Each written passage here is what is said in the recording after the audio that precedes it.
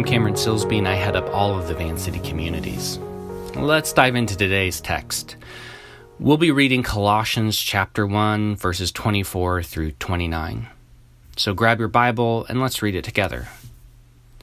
Colossians 1, starting in verse 24. Now I rejoice in what I am suffering for you, and I fill up in my flesh what is still lacking in regard to Christ's afflictions for the sake of his body, which is the church. I have become its servant by the commission God gave me to present to you the word of God in its fullness, the mystery that has been kept hidden for ages and generations, but is now disclosed to the Lord's people. To them God has chosen to make known among the Gentiles the glorious riches of this mystery, which is Christ in you, the hope of glory. He is the one we proclaim, admonishing and teaching everyone with all wisdom, so that we may present everyone fully mature in the King. To this end I strenuously contend with all the energy the King so powerfully works in me. So who is this Paul guy, and why is he writing this letter? Those would be fair questions on the minds of the Colossians as they heard this letter read out loud to the church. So Paul tells them what he does for a living. He suffers, serves the church, presents the word of God in fullness, he admonishes, he teaches. He works really hard at all this, but not by his own gumption, but by the empowerment of the King himself at work in Paul. Not too shabby of a resume, but in the middle of this resume, Paul sneaks in some pretty deep theology. In verse 27, Paul is explaining the spreading of the good news of Jesus throughout the Roman Empire, freely incorporating Gentiles into the people of God, something that was yearned for since at least Genesis 12 in the story of the Scriptures. But this good news isn't just that the Colossians are now a part of God's people. The good news is also that the King of the universe is in them. Not distant, far off, or aloof, but close and intimate through his Spirit. He is with each of the apprentices in Colossae. What's the hope of glory, though, in verse 27? Let's tackle the glory part first. We don't really use or understand this word in common vernacular anymore, but it is a concept we're pretty familiar with. Some ideas that start to fill out this idea of glory are well thought of, a good reputation, well known, a hero. All of those start to capture this idea of glory. In an objective, public way, you are a valuable, honorable person who's a big deal to the people around you. Now, why do we need to hope for glory? The experience of the Colossians and almost all early Christians, in line with the teachings of Jesus, is that the way of Jesus will not result in glory from those outside of the way of Jesus. It will most often result in the opposite, at least initially. For the Colossians, they couldn't hide their faith in Jesus for long. Family, friends, and neighbors would take notice of changed behaviors and priorities. No more sacrifices at the local temple. You're in a new family now. Your sexual ethic has been changed in stark contrast to the culture around you. You willingly associate with the poor, the needy, and the lowly. You have a new king. All of these things strike at the cultural foundations of Colossae and the Roman Empire.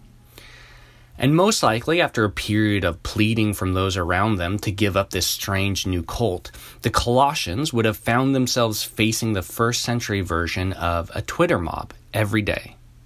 Scorn, derision, rude comments, day in and day out. There was even a possibility of violence if people got sick enough of you.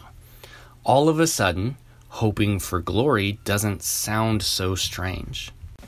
But this glory isn't achieved by the Colossians. It has become guaranteed by who they identify with. Remember, the King of the universe is in them, and if anyone has glory, it's him. In fact, he's the grounding and wellspring of glory. When he ushers in his kingdom in totality, the Colossians will have a share of his glory. But in the meantime, they don't sit around twiddling their thumbs. One of Paul's jobs, remember, is to admonish, which can mean to correct or warn, and to also teach. The goal of this is to make the Colossians mature in Christ, meaning the Colossians have work to do to learn and grow, and in essence to see this hope for glory break into the here and now, to reflect the glory of the King in the way that they live right now. So what does mature in Christ look like for you? One place to start is to take account of where you are seeking some sort of glory for yourself.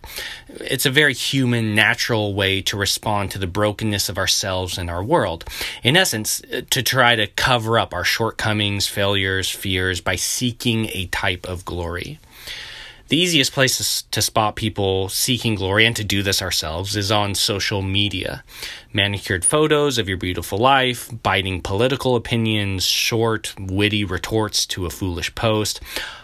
All of that feeds, in some way, a very human desire for glory. We want to be well thought of, whatever criteria we use to determine that.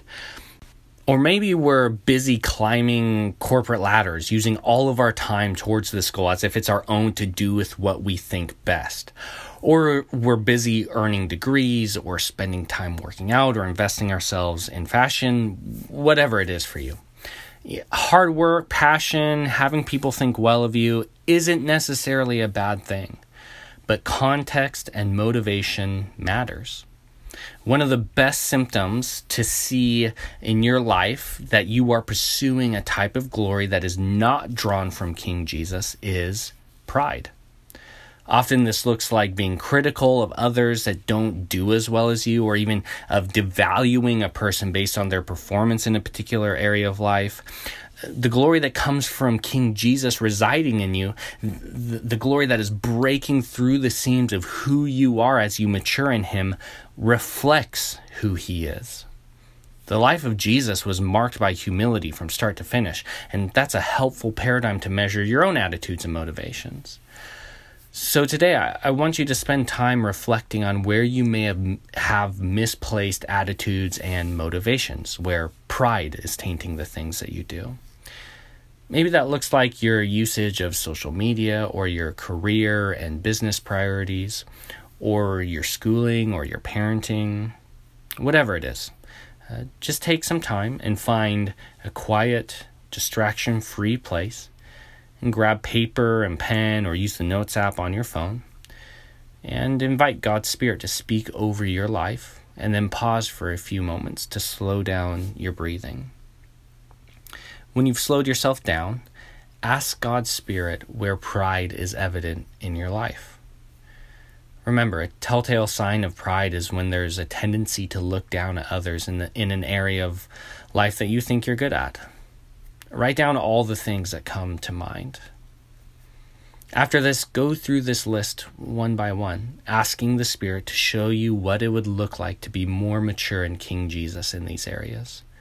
Write down what comes to mind. To our God, who resists the proud but gives grace to the humble, help us to reflect the glory of King Jesus in our lives today.